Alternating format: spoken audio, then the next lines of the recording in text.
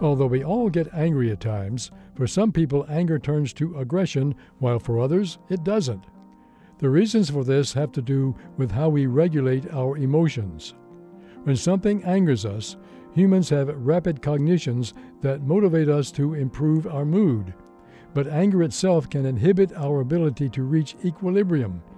We see this in how angry people ruminate on how bad they feel, or how they try to vent their anger and end up prompting aggression.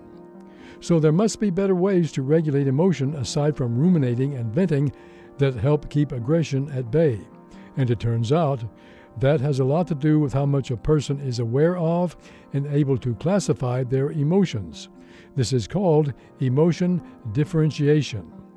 For example, if people lack the capacity to describe and classify what they're feeling at a given time, they will find it difficult to discern more detail about their emotions beyond the fact that they feel bad.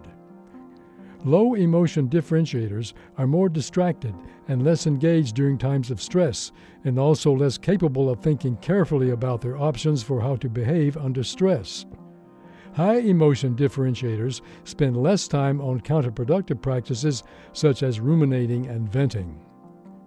When people are better at differentiating their negative emotions, they have better emotional control, which means they have more ways of dealing with anger, so they're less likely to turn to aggression in the first place.